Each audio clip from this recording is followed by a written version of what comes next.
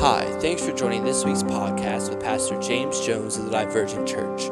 We hope you will be blessed by the message you are about to hear. If you would like some more information about the church, please feel free to reach out via email at divergentcog@aol.com or go over and check out our website, divergentcog.com. Thanks for listening. We hope you have a blessed day. We're going to be talking about the allure of sin. And we're going to look deeply into where sin starts. See, a lot of times we think sin starts with temptation, but we're going to look at the truth about that.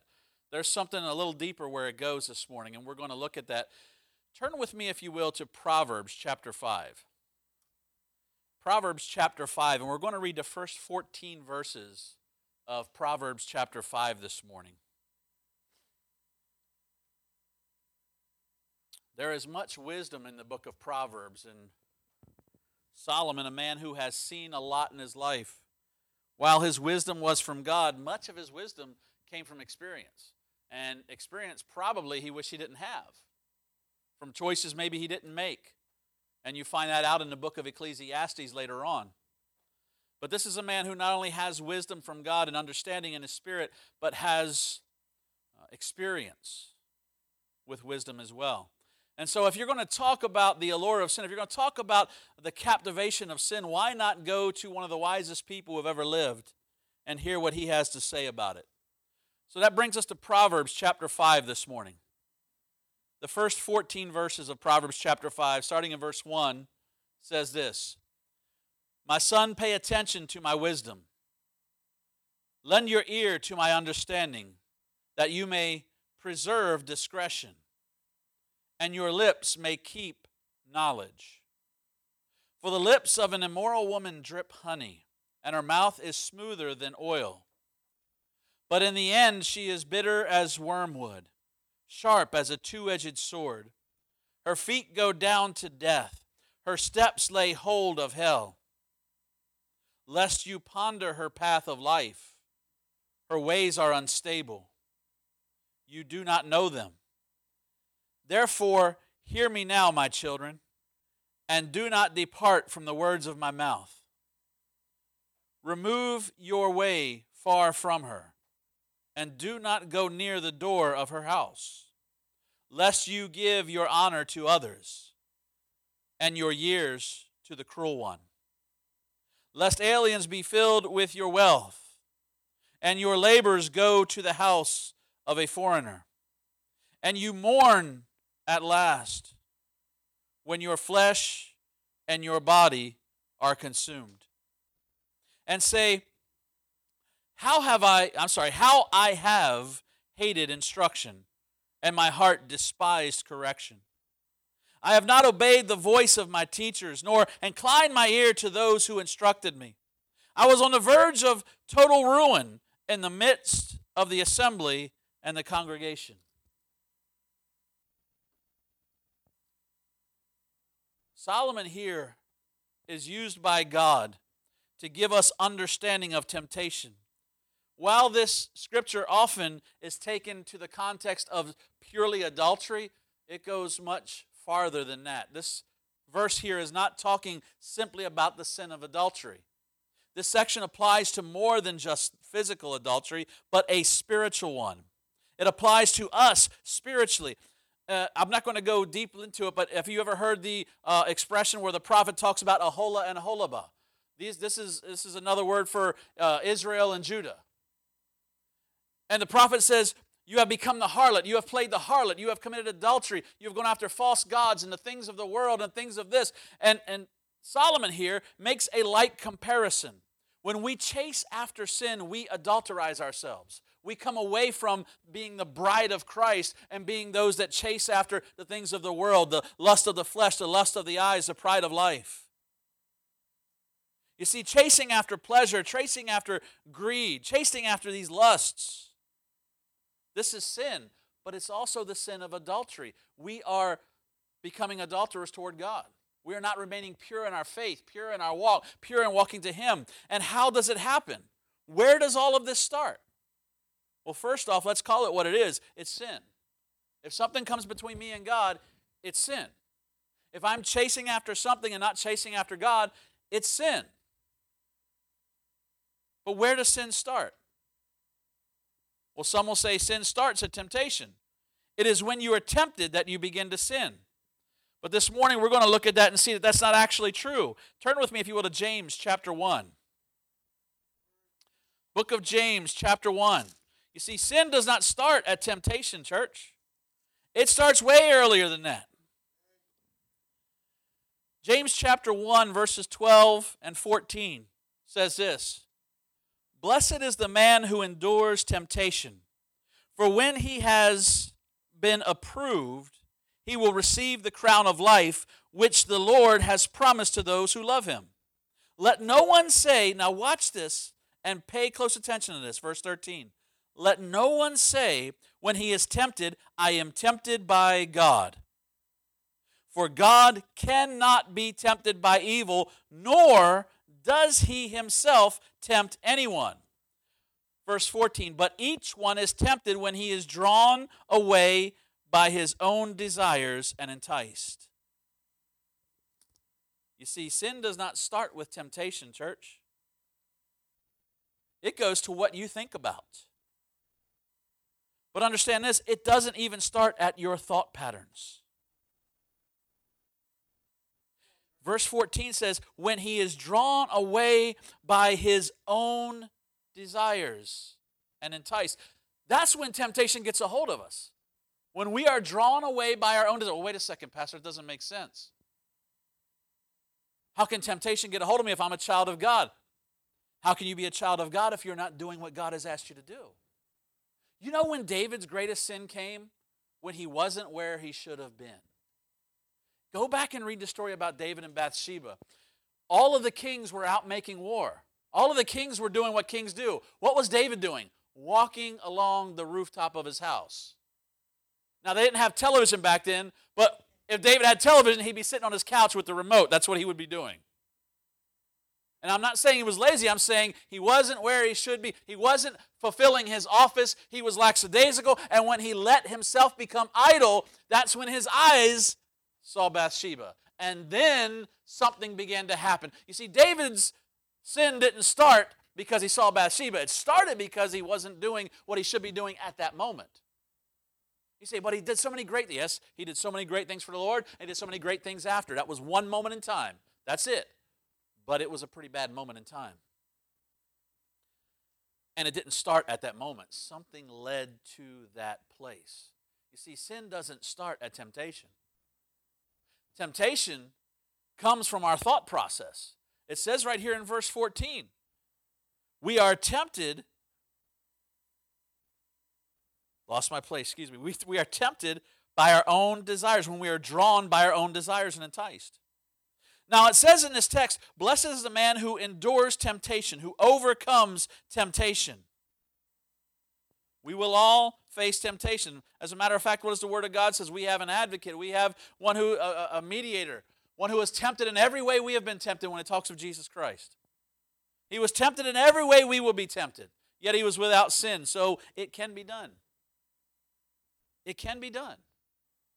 You can live a life outside of sin, but it takes effort, it takes work, it takes never letting your guard. I'm telling you, the second you let your guard down, and that's why God is so full of grace and mercy, because you and I will never be perfect. Understand that. I'm not saying, all right, just give up and do what you want. That's not what I'm saying.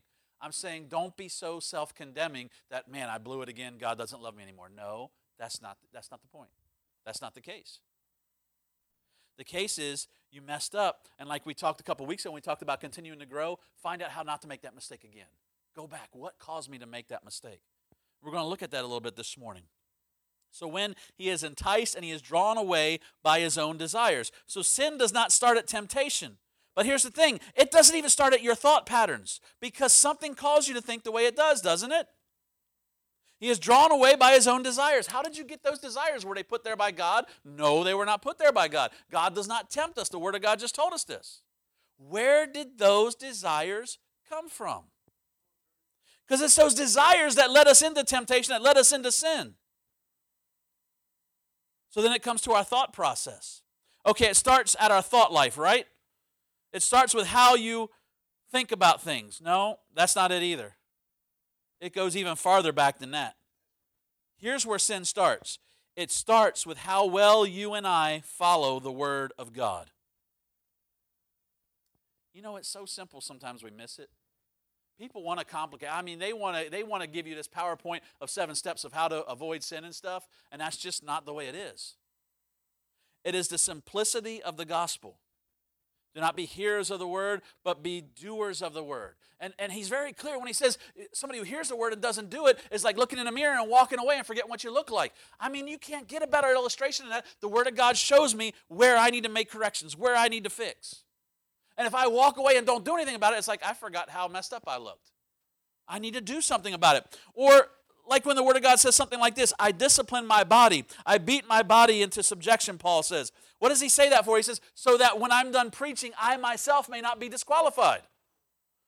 Well, wait a second. Paul did all of these great things. How would he be? Because Paul was leery that sin could come at any moment. And if I am not on my guard, if I am not careful, I will develop habits. I will develop thoughts. I will develop desires. Temptation could get the best of me and I could fall into sin. But instead of waiting till temptation, instead of saying, I'll have a lackadaisical relationship with Jesus Christ, and I'll just make sure I avoid temptation, don't do that.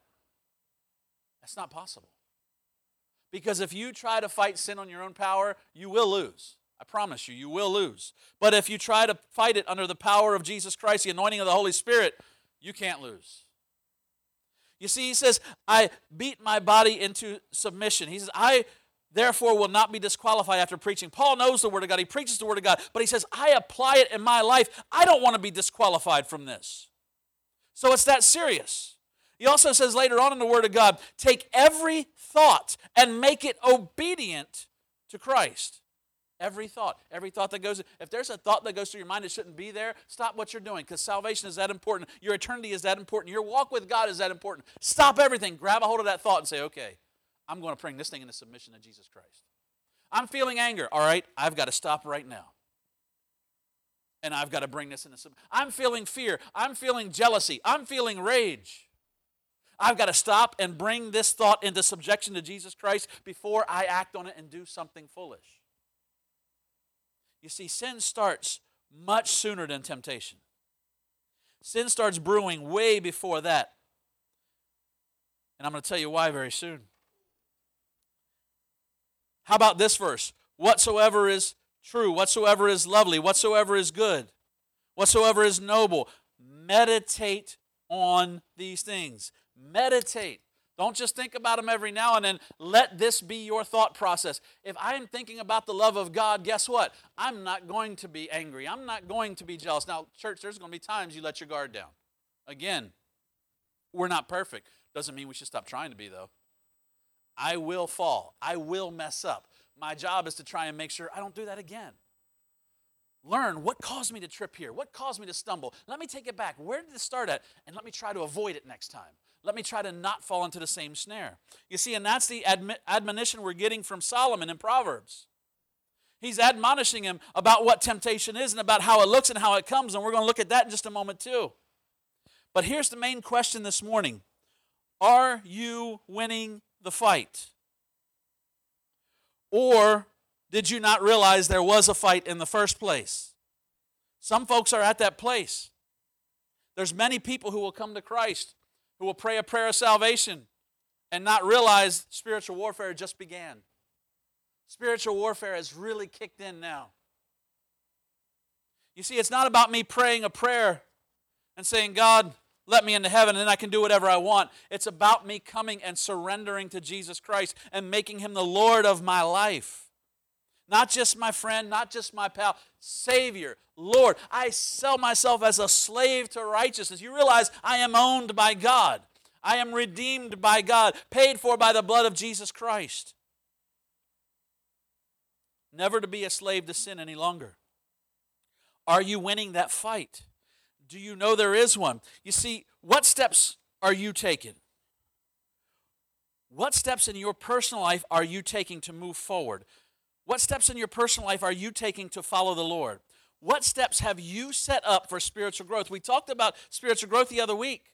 What steps have you made up? What steps have you put into place that will cause you to grow where you want to be so you won't be where you are spiritually now 1 year from now? How will you get there? Here's something I want you to remember. We make our habits, and then our habits make us. We decide our schedule, we decide what habits we do, but rest assured, your habits will make you. The things I invest in as I repeatedly do it, if I find myself going places I should not be, it will affect me. Think about this. If you've had a young person, we have many young persons, but we have a 6-year-old right now, and he likes to get on the phone, and you've seen it, I think you've heard it before, no one can hang up on you faster than a 6-year-old watching YouTube. It's true. Somebody calls the phone, you don't even know to ring. But the thing about it is we have got to monitor where he goes. Because what he sees, what he hears will affect him. And we've learned that with all of our other kids. Our other kids said we were too harsh. We even had family that said you were too harsh. When Malachi and Tia hit about 11, 12 years old, we gave them, they didn't have iPods or iPhones, they had MP3 players.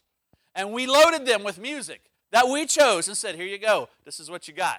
And they loved it. We weren't lording over them like, oh, you're going to listen. We tried to make it exciting, and they were always at church anyway. I mean, when my kids grew up, they slept on pews. There were times when we went to churches, and ushers from other churches would carry them to the car, because we had so many of them, would carry them to the car, so we could drive them home, because we were out preaching late at night. And they grew up in church. But we knew, because of the area we were in, because of the things around, you cannot let your guard down for a minute. So we watched what they watched. If they wanted to watch TV, we watched TV. All right, what are they watching? And when something bad happened, we didn't necessarily turn it off right away. We watched the rest of it, and then we said, all right, this is the situation. And we tried to insulate them, not isolate them from the world, but keep investing in them. And it didn't go perfect, but they're still growing. They're still developing. They're still learning. And it happens in our life as well. What are you doing to take hold of the things you hear, you listen, where you're at? Your habits will make you. If I habitually go to a place where there is something that is going to weaken me spiritually, it's going to expose me to something I don't need to be exposed to over and over and over again. And eventually, guess what's going to happen? I'm going to develop a desire for something that's unhealthy. I'm going to develop a desire for something that's ungodly. And guess what happens next? Temptation. Because temptation comes when? When he is drawn away by his own desires and enticed. Sin does not start at temptation, church. What are you doing to win this fight? What are you doing to overcome sin?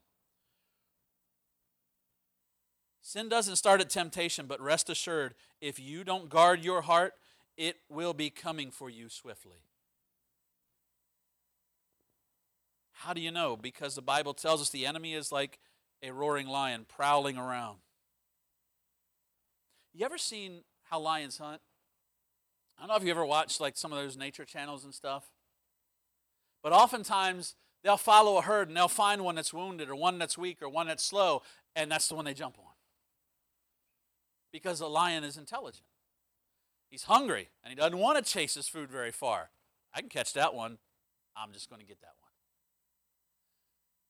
Your enemy, the enemy of your soul, prowls around like a roaring lion. If he can find a weakness, he will jump on it. If you are weak in an area, believe me, he is coming for that area.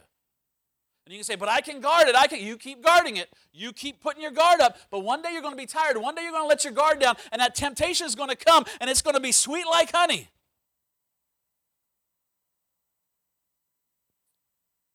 But it's going to take you where you do not want to go. You see, our enemy sees our weakness and drives at it full force. So where does that leave us? That leaves us with a war of two natures that are going on inside of us. Turn me to Romans chapter 8. Romans chapter 8, we're going to read verse 5 and 6 in Romans chapter 8. I love to hear those pages of Bibles turning. It's awesome. Romans chapter 8, verse 5 and 6. I don't like it when they stick together and I can't pull them apart. There we go. Romans chapter 8, verses 5 and 6. And the Word of God says this, for those who live according to the flesh, now read this in light of everything we've said. For those who live according to the flesh set their minds on the things of the flesh. Makes sense. But those who live according to the Spirit, the things of the Spirit.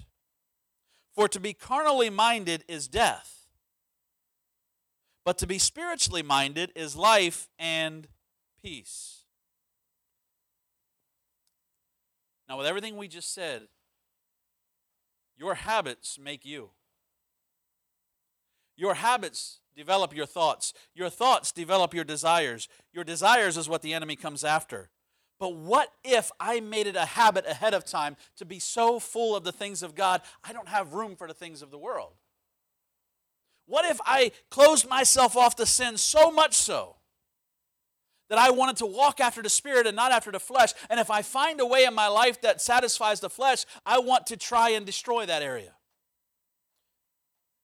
There are two natures warring within us. What do we live according to? Do we live according to the flesh, or we live according to the Spirit? That is something only you can answer for yourself. But how you live develops how you think, which develops how you live, which develops how you think, it's a cycle.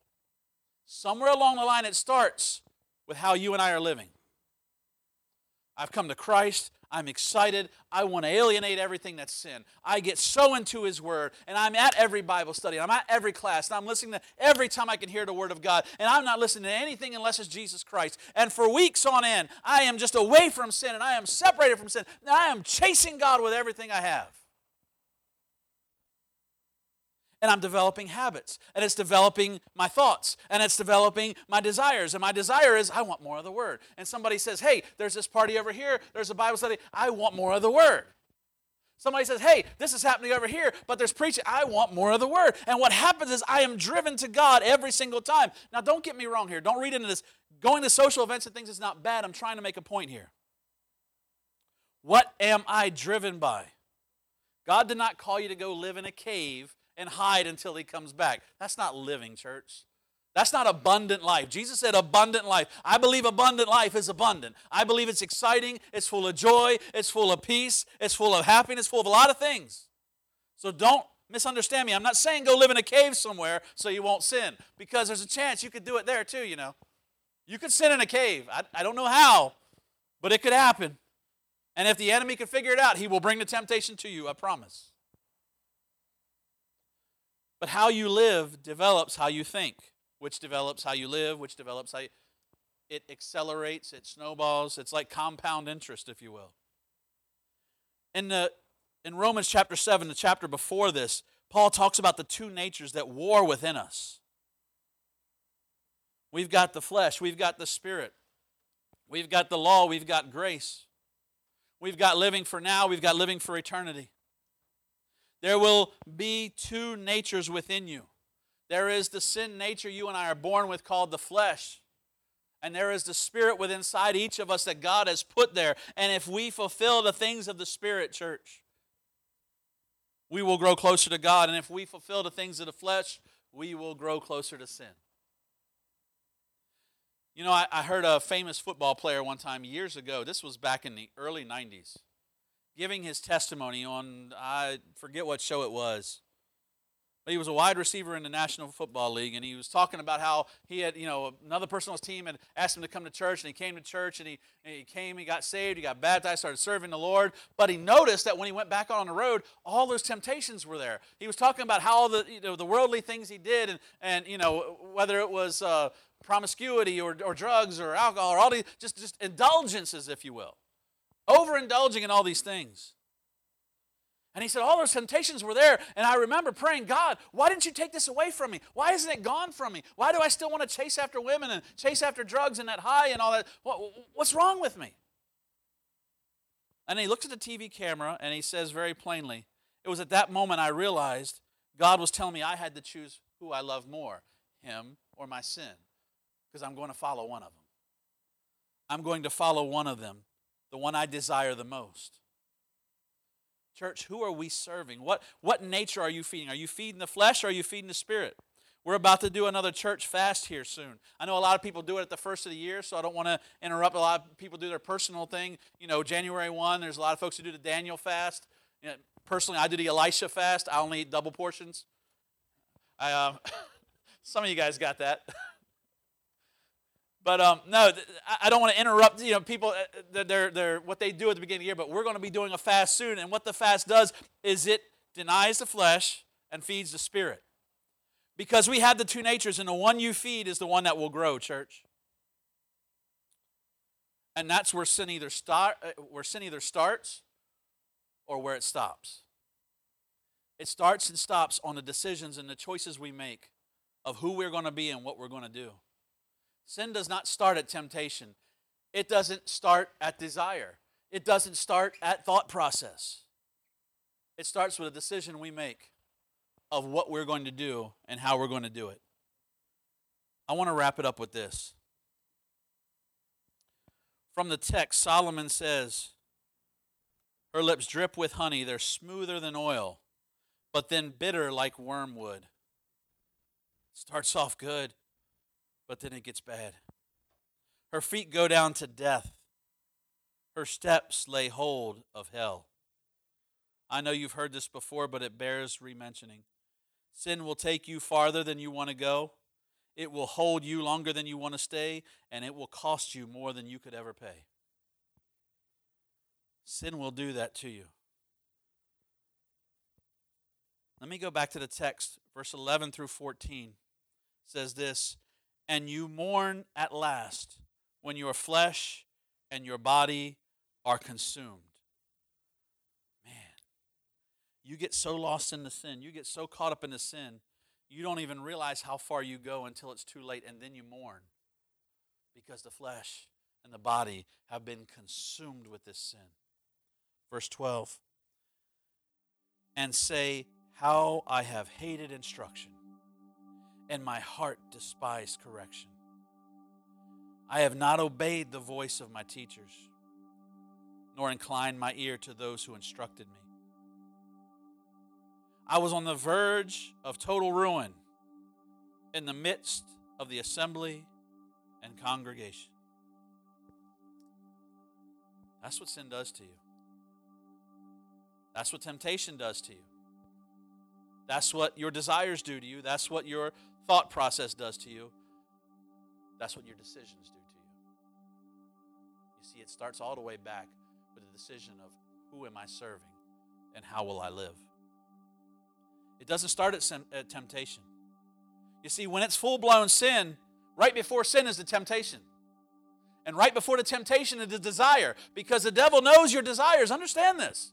When you have a weakness, when let's say an individual has a weakness for womanizing, or they have a weakness for drugs, or they have a weakness for theft, the enemy will come and make it look beautiful. Just come on in, and that desire wells up, and you're going to feel satisfaction doing this, and it's going to be so wonderful. And once you do it, you're going to find your way being drugged down to hell, and you can't get away from it. You get so caught up into it, and at the beginning it is wonderful and it's beautiful, but then it becomes bitter. Because you realize where you're going, you don't want to go. It will ruin you. It will ruin your name. And it will drag you to hell. It doesn't start with temptation. It starts with what you decide to do now. Because the enemy knows your desires. And he'll pull that thread. He'll take that desire. Oh, you're weak in this area. Let me make you an offer. That's what Satan does. Oh, you have a problem with fidelity? Let me make you an offer. Oh, you have a problem with lust? Let me make you an offer. You have a problem with greed? Let me make you an offer. You have a problem with being selfish? Let me make you an offer. That's what the enemy does. And makes it beautiful and makes it enticing. And even sometimes, I've seen people try to justify their sin by saying it was furthering God's word. No, it's not. You can't justify your sin. When you get caught in sin, don't try and justify it. Just let the light shine on it and kill that stuff. Just let the light illuminate the sin and say, I have done this and I don't want it anymore. Somebody, don't be pride, don't be arrogant, don't think what all they're going to think about. Guess what? We've all been there. We've all had sin in our life. We all needed to come to the cross of Jesus Christ. None of us was born saying, all right, I'm on my way to heaven. I didn't need the cross because I'm perfect. If that's you, then we should switch places. I should be listening to you so I could try to be perfect. I'm not perfect, church. You already know that. Many of you have been around here long enough to realize I do not deserve to do what I'm doing. But it is by the grace of God and the call of God. And each of us have that same testimony. We don't deserve to do what we're doing. We don't. But God has called us. He has anointed us. He has given us the ability. Now, what will we choose? To follow Him? And I mean wholeheartedly? Sin is no joke, church. We don't hear it preached about in the church because we don't want to offend people. I want to offend people. I want somebody to offend me. If I'm doing something that is not right, I want somebody to just get and tell me, wrong way. Don't do that. Stop. Don't go any farther. I don't want somebody tiptoeing up and saying, you probably shouldn't do that, Pastor. You might end up in hell. I want somebody with the urgency to jump in front of me and say, you're going to hell over my dead body. I am not going to allow you to continue in this. I'm not going to allow you to do this. I can't let you because I love you. That's the church. That's what we do for each other. That's what we do for the world. This is not a simplistic message. It's just something you're going to have to digest and process for a while. But understand the point is this. Sin does not start at temptation. And it does not start at desire. And it does not start at your thought process. And it starts all the way back at the decisions you and I make of what am I going to do with my life. Because the more I'm exposed to things, the weaker I get in those areas. Or the stronger I get in those areas. When Satan sees that weakness, he'll pull that thread with a beautiful offering. A beautiful offering of pleasure, of what's going to make you feel so good. And that's the allure of sin. Let's pray.